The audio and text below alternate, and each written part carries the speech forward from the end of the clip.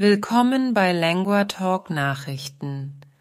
Unser erster Bericht kommt aus Deutschland. Rechtsextreme Gruppen versuchen, Bauerndemonstrationen zu ihrem Vorteil zu nutzen. Die Proteste finden in Berlin und anderen Gebieten statt. Neonazistische Gruppen tauchen bei Kundgebungen auf. Die Regierung warnt, dass diese Gruppen soziale Medien nutzen, um Diskussionen zu stören. In wirtschaftlichen Nachrichten sind die Bauern besorgt über die Pläne der Regierung, Treibstoffsubventionen zu streichen.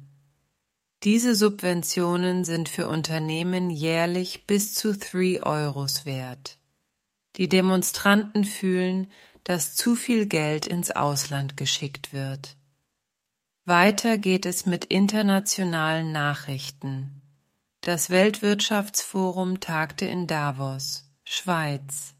Es plant globale Erholung von Krisen. Geopolitische Veränderungen und potenzielle Energiekrisen beeinflussen die Erholung. Künstliche Intelligenz ist ein aktuelles Thema.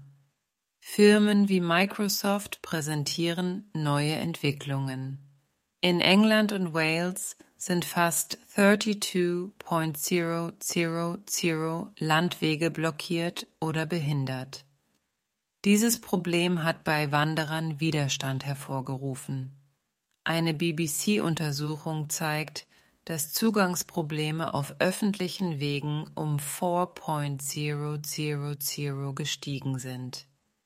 Die Regierung plant, Landbesitzern neue finanzielle Anreize zu bieten.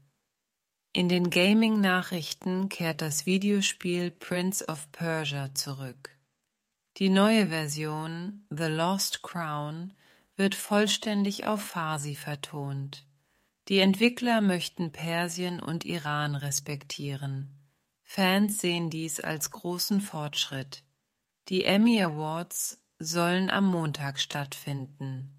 Succession, The Last of Us und The White Lotus sind Top-Nominierte. Anthony Anderson wird die Veranstaltung moderieren. Es gibt Gerüchte über eine Hommage an Matthew Perry.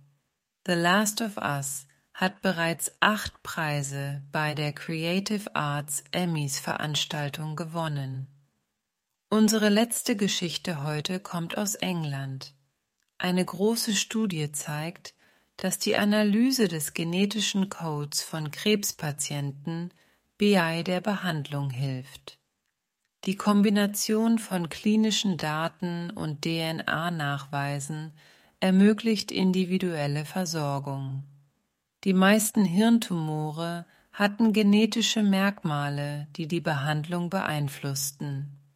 Vielen Dank, dass Sie LanguaTalk Nachrichten gehört haben.